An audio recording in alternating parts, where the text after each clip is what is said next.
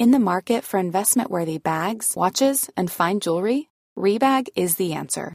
Rebag is a luxury resale platform where each piece is carefully inspected by experts to ensure quality and authenticity. Use Rebag to buy and sell finds from the world's top brands, including Louis Vuitton, Chanel, and Cartier. Head to Rebag.com to get 5% off your first purchase with code REBAGNEW. Shop today at Rebag.com. That's REBAG.com. And use promo code REBAGNEW for 5% off your first purchase.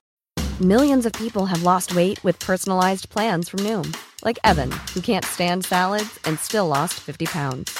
Salads generally for most people are the easy button, right? For me, that wasn't an option. I never really was a salad guy. That's just not who I am. But Noom worked for me. Get your personalized plan today at Noom.com. Real Noom user compensated to provide their story. In 4 weeks, the typical Noom user can expect to lose 1 to 2 pounds per week. Individual results may vary. Imagine the softest sheets you've ever felt. Now imagine them getting even softer over time. That's what you'll feel with Boll & Branch's organic cotton sheets. In a recent customer survey, 96% replied that Boll & Branch sheets get softer with every wash. Start getting your best night's sleep in these sheets that get softer and softer for years to come. Try their sheets with a 30-night guarantee. Plus, get 15% off your first order at bollandbranch.com. Code BUTTERY. Exclusions apply. See site for details.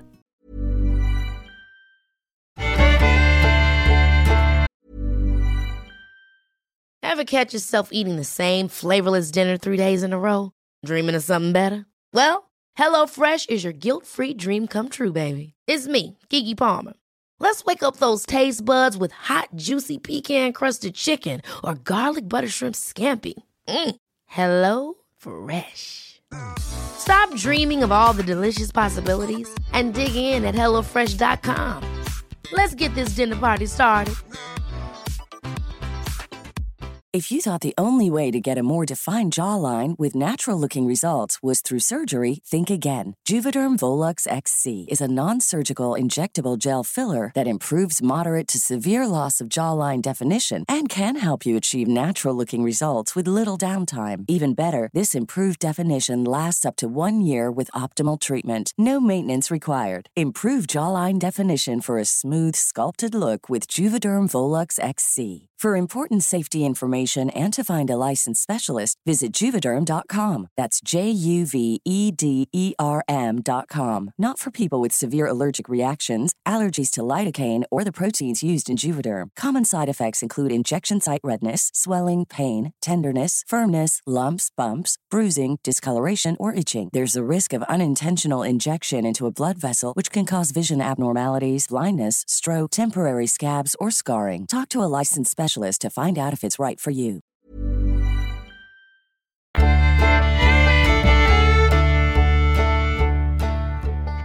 My grandfather grew up in the small town of Sasakwa, Oklahoma. Rather, he grew up near it. He and his siblings and parents lived in a large log and concrete cabin deep in the woods.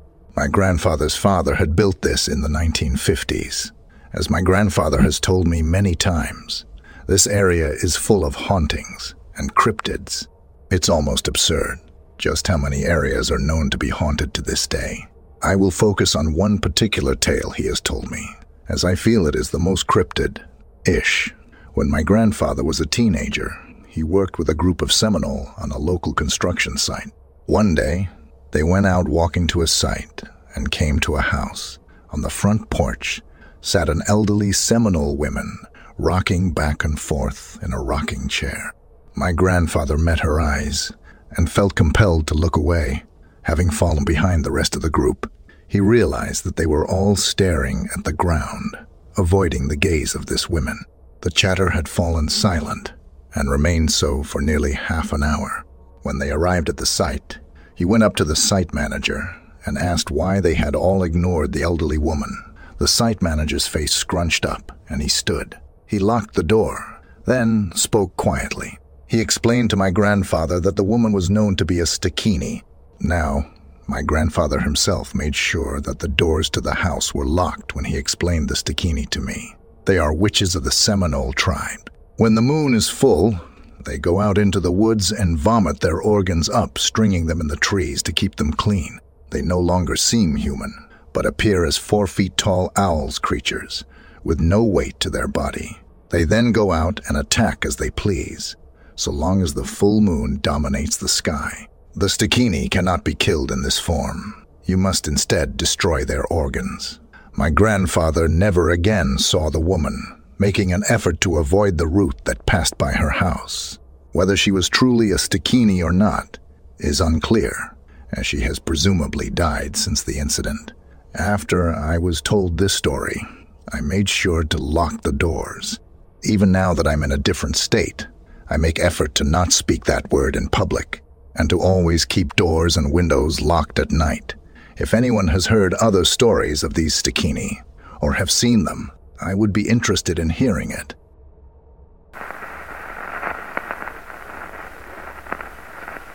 The desolate highway stretched out before me, my truck roaring through the night like a solitary beast.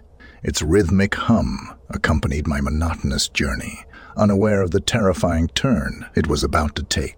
Around a bend, my headlights pierced the darkness, revealing a fleeting figure darting across the asphalt. Startled and intrigued, curiosity overcame me.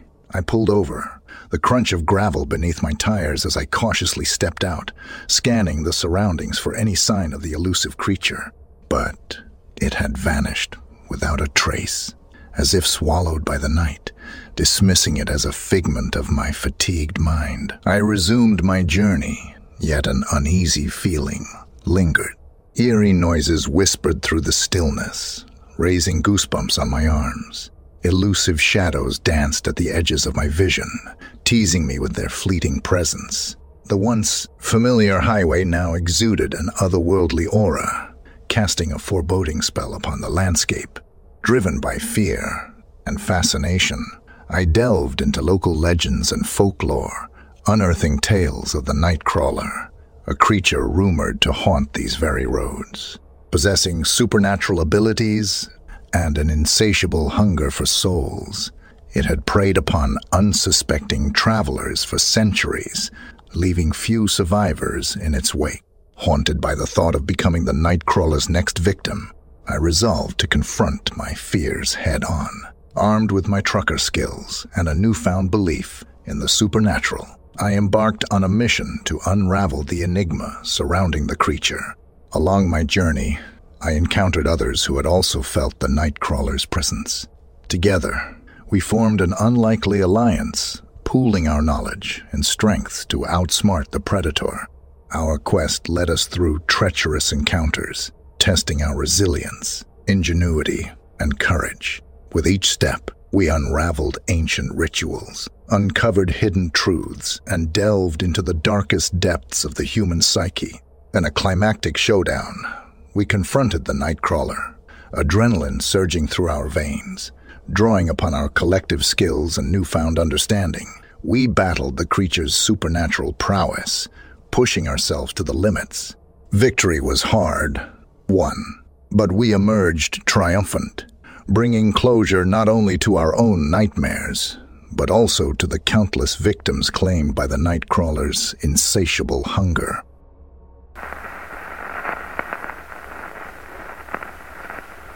I was driving alone in a national park, very far from people, on a bright full moon night. Huge, clear moon, the kind of moonlight you can read by. The road went straight along the bottom of a wide, flat, mostly barren valley, then banked up and sharply left onto the ridge. It was about 10 p.m., and I drove through the valley on full alert, watching for animals and loving the scenery in the crazy bright moonlight. When I hit the curve and went into that sharp uphill left, I saw something through my side window. White thing. It was rapidly getting larger in my peripheral vision, as though it had been moving parallel to me. But the turn in the road meant I was now in its path, so I turned my head and looked directly. It was white. Man, shaped but without genitals, and naked. A deathly nauseating white with a greasy shine, completely hairless. It was crawling on its hands and knees, but it was half the size of the car, and it was coming so very, very fast. It had a rubbery face, distorted by hate or a scream, black eyes that reflected the moonlight. The look on its face, I can't even tell you. I can still make myself feel sick from the memory. I believed that it was intelligent and that it wanted to tear me apart with its teeth. The speed was horrifying. It went from being a small white spot to spitting distance in the time it took to make that turn. When I unfroze myself and hit the gas, it was on the road, and I braced for it to run into my car door, and then it was gone. The rearview mirror showed me nothing. I have never told anybody. I have seen a few minor, glitchy, ghosty things over my many years, but nothing has ever frightened me like that. It was looking at me, and I don't know what it was. I can't seem to find any reference to anything like it, and I would like to know if this thing is known to folklore. If another subreddit would be better to ask, just say, "Thanks, edit." Thank you all for the replies so far. I looked into the Skinwalker and Wendigo ideas, and it's a case of almost, but not quite. Are Skinwalkers ever seen without skins? Then maybe. Can Wendigos be stocky instead of skinny? Then maybe.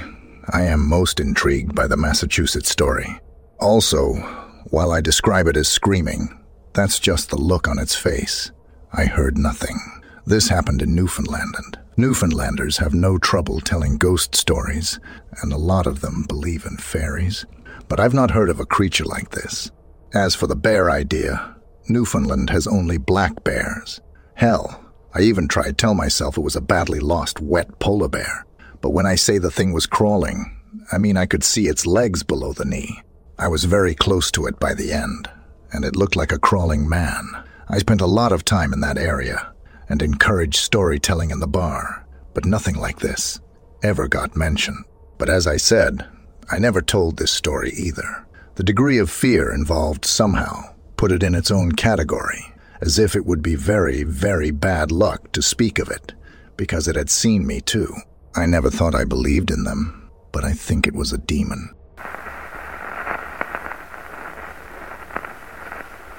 When I was 11 years old, I went camping with my dad and my stepmom in a small town in West Virginia called Barnum. The park we went camping in was called the Barnum Whitewater area.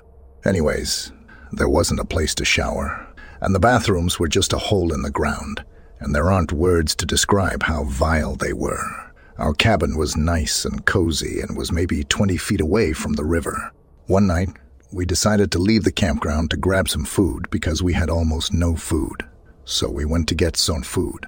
It was really good, but anyways, we went back to the campground around 9:30-10 and decided to drive around. Well, about 1/4 of the way around, there is a girl randomly standing on the side of the road with what looked like a torch. We pulled up to ask her if she was okay, and she froze. We thought she was drunk and drove off. As we came back around, about 7 or 8 dun boogies come around the corner, and you're not allowed to have those in that campground. We were like whatever and went to the cabin. We saw that the screen to the window was pried open like someone tried to break into our cabin. We were debating on leaving and going back to where we live, New Jersey, when a guy comes up to us with that same girl we saw in the woods. He asked if we knew her because she was scaring him and his 2 kids. He said she tried to tear open the tent. We said no, and he walked off, and the girl followed. We decided to get the hell out of there, and while we were packing inside, she comes up the driveway and sits down on the porch, and we tell her to get the hell off of the porch, and she starts crying and runs away. The final time we saw her, she came up the driveway and started calling my stepmom, her mom, and my dad, her dad, and we had not a damn clue who the hell this girl was. I can't really remember much about her, but I know she was blonde, and she was pretty tall, and finally, we left. Now, we called the police, but they said they couldn't help us for 2 reasons. 1, we had already left, and 2, the cops are not active after midnight. What if someone's being attacked or threatened with a gun and is about to die or something? We were in shock. So we went back and drove the freaking 4 hours back to New Jersey, where we live, and we didn't get home until like 4 a.m.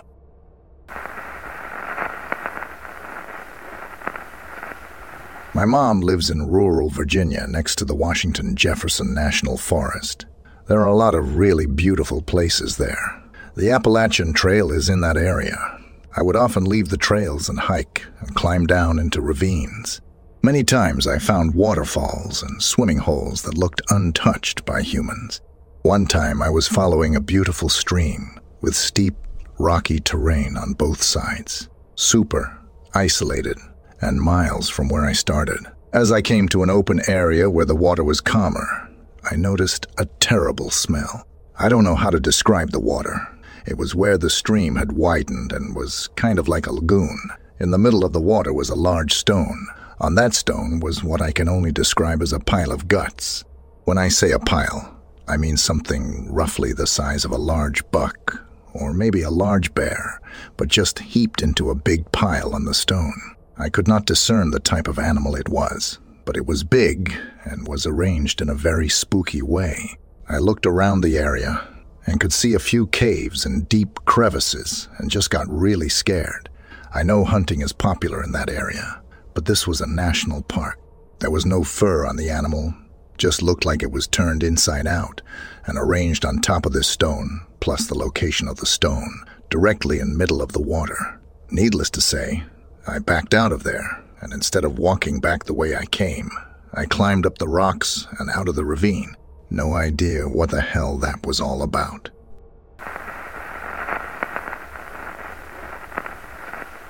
I had to take a jaunt in the woods to check out a foreclosed home. I was working for a psychologist at the time who was deciding to look at real estate, and she and her husband were hoping to find a fixer-upper. There happened to be an abandoned foreclosed estate about a mile from her office, tucked back in the woods with a long driveway. I was the office admin errand boy at the time, so I was assigned to take time and go see what I thought of the building. I also had a bit of an adventurous streak and thought it would be fun to comb through an old building and property, so long as it was safe. I drove my little sedan down the driveway to park in the front yard of this abandoned mansion. Pretty run down at that point. Most of the windows looked wither open or broken, and my first thought was that squatters had been here or were here currently. I walked around the house to the side yard and found the outside was decorated in old Halloween decor, about 50 plastic tombstones, lawn skeletons, etc. Interesting, I thought. Leftovers from Halloween before the place was abandoned.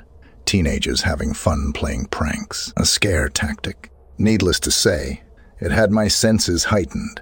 With the condition of the building, the possibility of squatters, and the weird Halloween decorations, I decided it wasn't worth it to enter.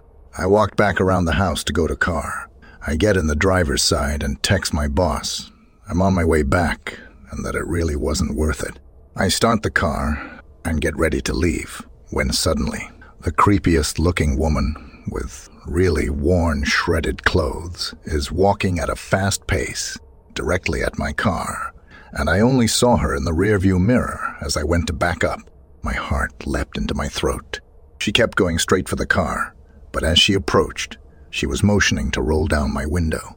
I didn't really feel comfortable with that, but at this point, she was directly in my path if I were to reverse. I locked the doors to the car and cracked the window down, just enough I could hear what she was yelling. "What do you want?" She kept repeating it over and over. I yelled back through my cracked window. "The house is for sale, and I was just checking it out, sorry." She was clearly on drugs and looked manic, walking and talking with a twitchy demeanor. She finally gets right outside of my cracked window and tells me the house is occupied. She leaves the side of the car and walks up to the front porch of the house. Out of a backpack, she pulls a bag of cat food, like one of those 20 pounds plus bags, tears the top off, and shakes the pellets of cat food all over the front porch. No joke, dozens of cats start pouring out of the house from every window, from under the porch, from loose boards in the siding. It was like an anthill got stirred up, and all the ants came out to attack whatever disturbed it. The woman just stared me down as I backed down the drive, with still more cats coming out of the house. You would think this thing happens in remote rural areas of the world, But the strange thing was that this took place in a decent middle-class suburb in Pittsburgh, Pennsylvania. The house was only separated by about 2-3 acres of woods from a main highway.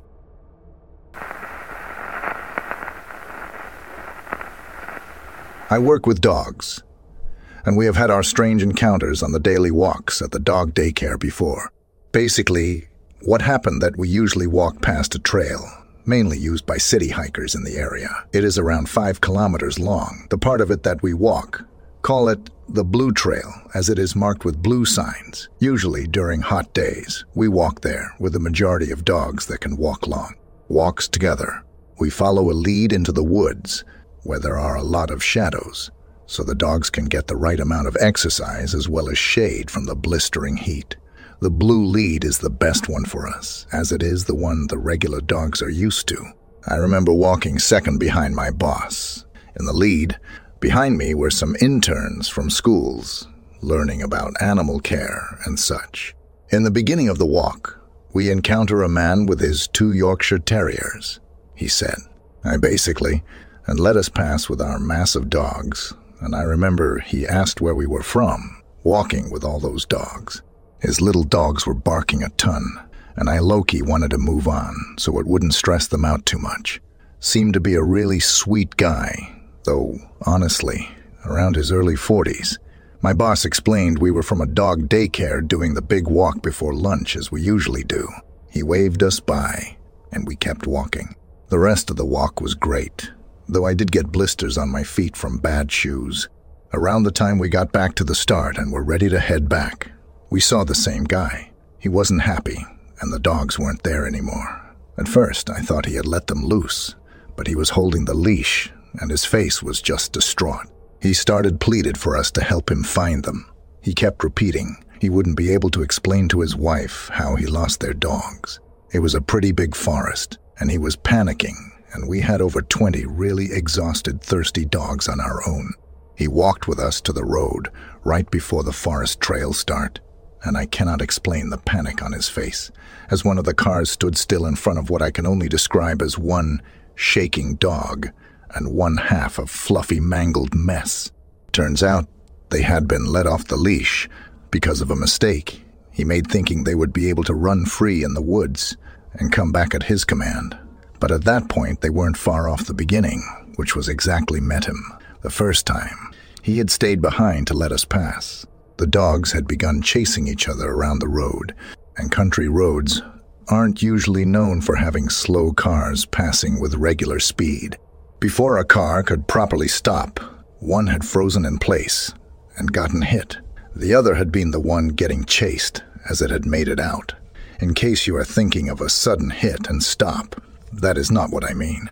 I mean that there was a clear trail of blood and fur on the road, smushed over. The other dog had ran to the sides as the other was hit. The owner of the car had walked out and was on the phone to try to get help because, they had hit a dog that was playing, and clearly, the owner had to have been somewhere. There was another dog that was shaking and had been chased by the other one.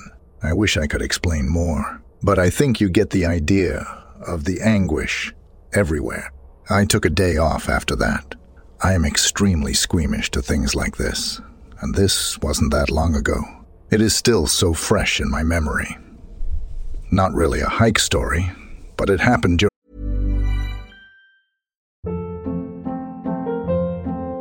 Hold up. What was that? Boring. No flavor. That was as bad as those leftovers you ate all week. Keke Palmer here, and it's time to say hello to something fresh and guilt-free. HelloFresh. Jazz up dinner with pecan-crusted chicken or garlic butter shrimp scampi. Now that's music to my mouth. HelloFresh. Let's get this dinner party started. Discover all the delicious possibilities at HelloFresh.com.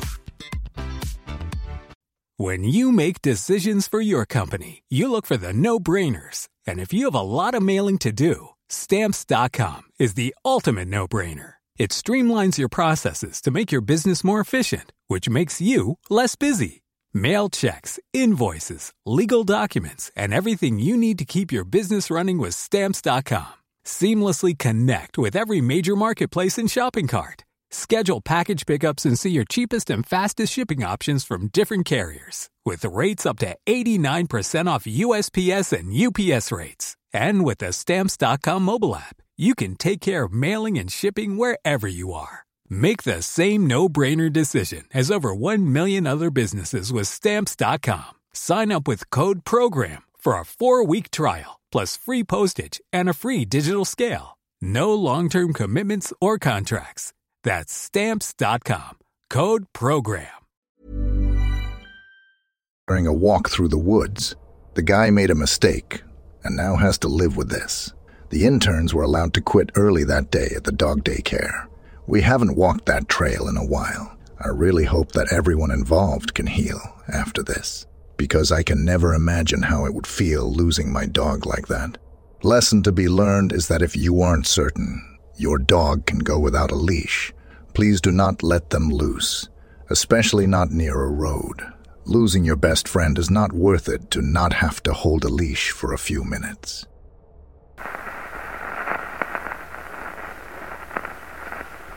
I was backpacking alone at Mount Rainier. During the night, I saw 3 circular, flat-flying objects hovering like 100 feet in the sky, doing patterns. They would leave and come back, and it was all night, from dusk until dawn. At one point, one hovered over my tent.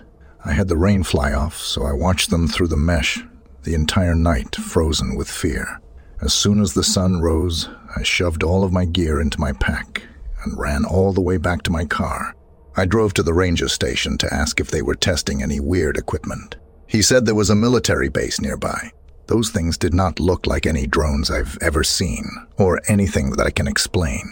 The bummer is that I was alone in that entire wilderness area, and no one else got to see it.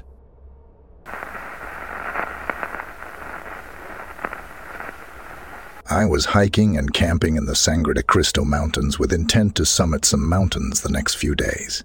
I make camp for the night and am just enjoying the evening when I hear a bunch of motorized equipment, 4-wheelers and dirt bikes below me, tearing up in the meadow. There are probably 20-25 people in this group. The route I came in didn't allow any motorized equipment, but oh well, what can you do anymore? So they start to make camp also, and are boisterous and loud. I am certain there is a lot of alcohol being consumed. Not the experience I was planning to have, but I am moving on the morning. Around 11 p.m., I am trying to sleep in my tent, and the party is still raging. Then the gunshots start. The drunks are just shooting wildly in all directions, out of their camp to being the party to a whole other level. I'm about 400 feet away, and they are shooting in my direction. There is a large boulder near my campsite, so I exit my tent and set my sleeping bag up on the other side of the boulder to avoid being struck by any stray bullets that might travel that far. I pack up and leave in the morning and encounter one of the group awake, smoking a cigarette. He asked where I came from, and I indicated by pointing and said where you were shooting at last night. His reply was, "Oh," and I just walked away. I went back to that area about a month later, and all of their trash was left behind.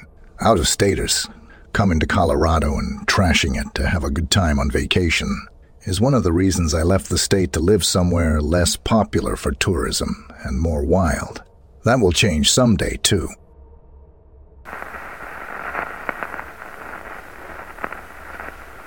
A couple years ago, when I was still in high school, my friend and I were walking along a long and lonesome road in southern Pennsylvania. We were bored as hell and looking for bottles alongside the road to smash against rocks and trees, just talking about nothing as we went along. Very few cars travel that road, and for a long time, we didn't see any, so we just walked in the road now and then. I don't remember when I noticed, but the entire world turned red. It was as if a red curtain was pulled in front of the sun and washed everything in a light crimson tinge. It started us bad, and I'm glad he was there to confirm it, because I thought I was going crazy or having a stroke or something. When nothing happened for a while, we just kept walking, but I felt extremely on edge, like something was very wrong. Eventually, the red light faded after what felt like forever, but was probably 10 or 15 minutes. I have never seen or heard of anything like it before or since.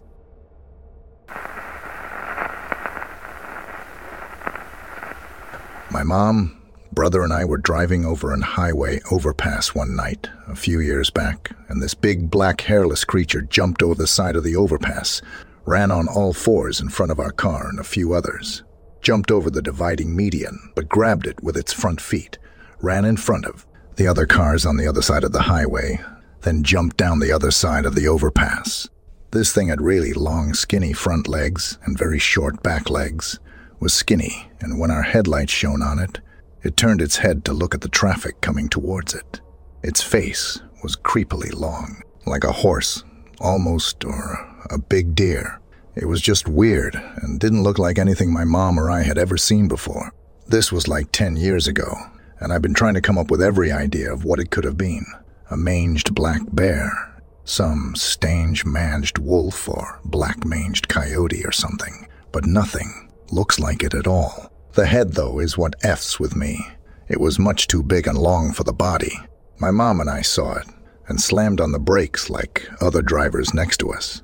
We were freaking out trying to figure out what we just saw, while my brother in the back seat trying to figure out what happened because he didn't see it, but saw everyone hitting their brakes and slamming their brakes and slamming their horns. This happened in Silverdale, Washington.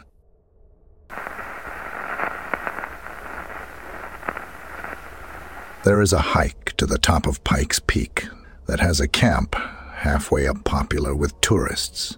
It's a pretty tough 13 miles to the peak. I do a shorter hike that breaks off and shares the same trail that loops around. I often love doing the loop twice. On my first loop, about 3 miles from the trailhead, I come across a British couple who were very nice and looked like they were having a great time. They told me a little about themselves, and they asked me how much further was to the camp at the halfway point, and I told them it was about another 3 miles further up. They told me they were staying at the camp, and I found it a bit odd that they weren't carrying backpacks or supplies, except for water. They thanked me and also told me, "Oh, and do mind that our luggage is coming up behind us." I thought to myself, luggage?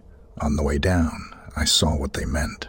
About 1.5 miles from the trailhead here was a young Indian man carrying 2 huge red luggages up the trail by himself. These were the types of luggages you see at hotels with tiny wheels, and both looked extremely heavy. The only way this young man, who I presume to be their butler of sorts, can move the luggages up the trail was to lift up one at a time with both arms, a few feet forward, set it down, and repeat with the other one. He looked pretty tired, and he wasn't even nearly a quarter of the way to the camp. He was wearing regular street clothes, no sweater, and wearing flat Converse shoes, which are awful for hiking.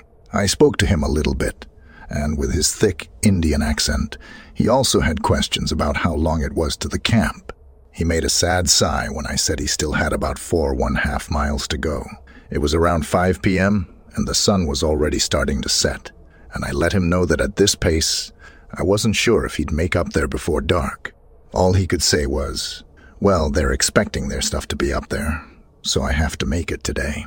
I wished him luck and went on my way. On my second loop around the shorter trail, I didn't come across the well-off British couple again. They must have continued on past where the trail splits. I did, however, come across the young man again, who, after about 2 hours, had only made about another mile of progress. He looked absolutely exhausted, and the wheels of the luggages were completely worn down to the base, so he had to continue carrying them up, one at a time. It looked like his back was hurting, too. He again asked me how much further it was to the camp. To his dismay, I let him know that he still wasn't even halfway there. I asked him what he was going to do. He had no idea. He came to the conclusion that he'll probably just sleep by the side of the trail and then try to make it up in the morning. He asked me if I had any water that he can buy off of me. I had a spare Gatorade, and he mentioned that he only had a $50 bill, but he was willing to give it to me, seeing how desperate of a situation he was to offer so much for a drink, and how tired he looked.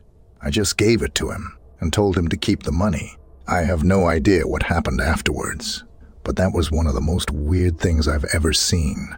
This guy was totally unprepared for a hike like this. I felt super bad for him. I wonder how his night went, what that British couple decided to do without their supplies making it up that night. I hope they eventually went back down to help him.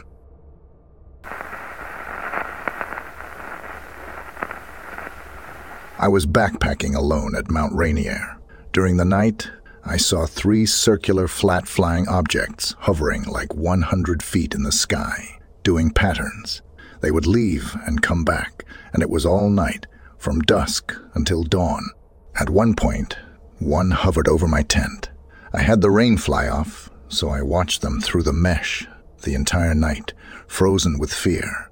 As soon as the sun rose, I shoved all of my gear into my pack and ran all the way back to my car.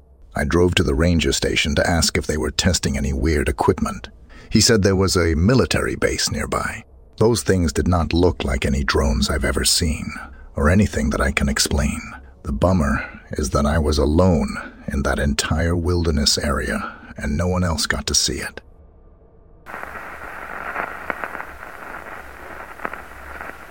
The sun hung low in the sky, casting an amber glow over the vast expanse of the Iowa swamp. It was a place shrouded in mystery, where murky waters intermingled with gnarled trees and dense vegetation. Stories circulated among the locals, whispers of encounters with unknown creatures that prowled the dark recesses of the marshland. Amidst this eerie backdrop stood William, a seasoned hunter with a weathered face and a steely resolve. He had heard the tales, but to him they were just stories, folklore spun to amuse and entertain. With his hunting troop by his side, he ventured deep into the remote hunting ground, surrounded by the treacherous swamp. Their boots sank into the spongy ground as they forged their way through the dense vegetation. The air hung heavy with anticipation, mingling with the scent of decaying leaves and damp earth. The team of hunters, armed with rifles and years of experience, were ready for the thrill of the hunt. As they pressed forward, the swamp seemed to come alive. Strange footprints imprinted in the mud, larger than any known creature. Unsettling growls echoed through the trees, reverberating in their chests. A shiver ran down William's spine, his instincts telling him that they were being watched. The atmosphere grew increasingly tense. Their nerves stretched thin. Shadows danced in the fading light, playing tricks on their minds. Suddenly, a blood-curdling roar pierced the stillness, freezing them in their tracks. Eyes wide with fear, they glimpsed the silhouette of a monstrous creature lurking amidst the murky depths. The predator struck with ruthless precision, picking off the hunters one by one. Panic set in as they realized the perilous situation they were in. Trapped within the treacherous swamp, they were pawns in a deadly game of cat and mouse. William's heart pounded in his chest as he fought to stay one step ahead of the relentless beast. He relied on his instincts, his survival skills honed through countless encounters in the wilderness. With each passing moment, the creature's presence grew more suffocating, its pursuit unyielding. As hope dwindled, William's resilience kicked into overdrive. He led the remaining hunters through treacherous marshes and tangled undergrowth, using every trick in his arsenal to outsmart their relentless stalker. Exhausted and battered, they stumbled upon an abandoned cabin in a clearing. William pushed open the creaking door, his eyes scanning the interior. Dust danced in the beams of sunlight that filtered through cracked windows. As he explored the desolate cabin, he stumbled upon a weathered journal, its pages yellowed with age. With trepidation, he read the haunting entries. The journal chronicled the disappearances of hunters throughout the years, listing over 50 names of those who had ventured into the swamp, never to return. The reality of their dire situation settled heavily on William's heart, a mix of sadness and determination washing over him. He vowed to honor the fallen, to share their story, and raise awareness of the lurking menace within the swamp. With newfound resolve, he gathered the remnants of his hunting troop and made a desperate bid for survival, using the knowledge gained from the journal to navigate the labyrinthine marshland. William emerged from the swamp, battered and bruised, but with a sense of purpose. He carried the weight of the lost hunters upon his shoulders, determined to expose the existence of the malevolent creature that had claimed so many lives. The sorrow in his eyes was a testament to the price paid in the pursuit of adventure and the unyielding power of the untamed wild.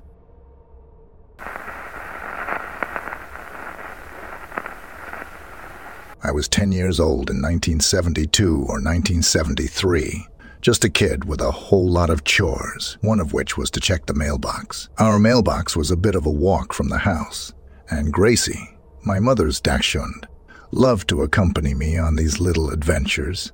It was a summer afternoon, and Gracie and I were on our way to the mailbox when we noticed a coyote lying beside it. As we got closer, the coyote started jumping around, as though it wanted to play. Gracie, ever the sociable one, started yapping excitedly and wagging her tail. I scooped her up and rushed back home, heart pounding in my chest.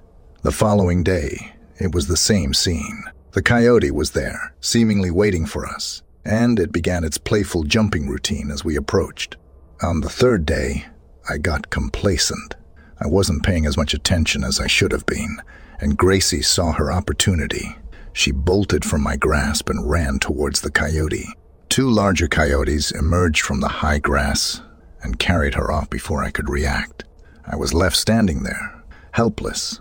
A few days later, I was heading to check the mail again. Life continued, even if your heart was breaking. That's how things were back then. I was shocked to see the same coyote sitting in the same spot. As I got closer, it started jumping around as if it wanted to play. This time, it wanted to play with me. I remember moving from the city a few months before this incident. Gracie would always jump up to go with me anytime I went outside. My grandmother, till the day she died, believed that Gracie took those walks to protect me. I guess, in her own way, she did. She taught me the harsh realities of life in the wild, a lesson I'd carry with me for the rest of my life.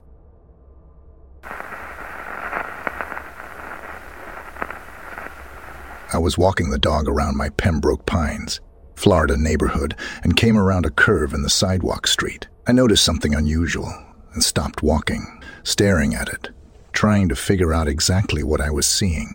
The dog seemed more annoyed I'd made him stop. He did not bark or react in any way. There was a figure ahead of me, about 30 feet away, standing in the swale area, between the sidewalk and the street. It was not facing me. It was skeletal, thin or bony, taller than my 5'3" frame, with white or light grayish skin and no hair. There was something blue near its left ear. At first, I thought maybe it was a spiritual type of being, but clearly was not human. It sensed I was staring at it, looked over its right shoulder, looked at me, and then looked down at the dog. Then, it suddenly started to run, into the middle of the street, and then down the street into the next block. Its knees were backward. As it ran, it began to gradually fade, like the edges were the only part of it that I could see. It was glimmering and fading until I couldn't see it anymore. A friend suggested it sounded like an insect, type alien or praying mantis alien.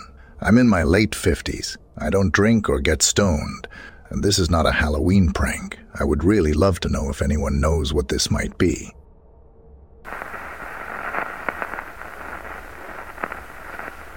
There is this thing that has been seen on Palm Island, Florida for decades.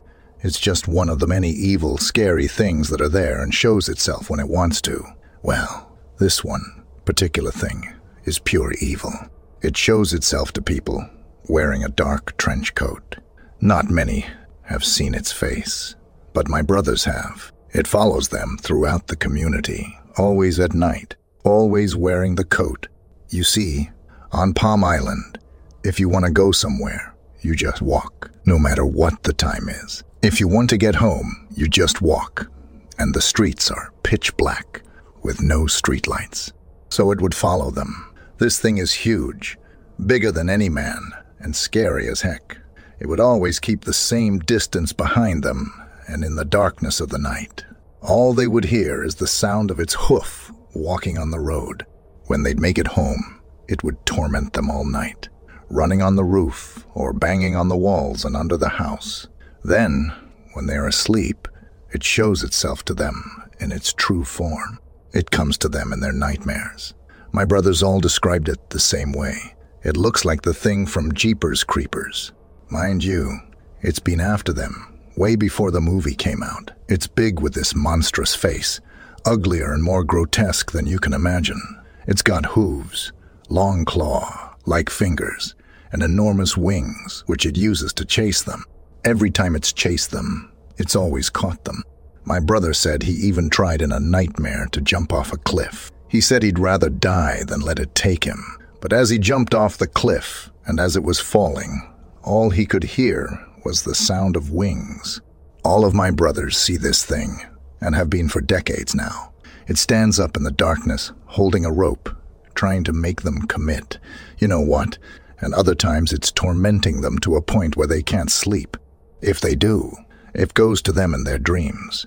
I know my brothers are not the only ones on Palm Island that see it. This thing just roams around Palm Island freely.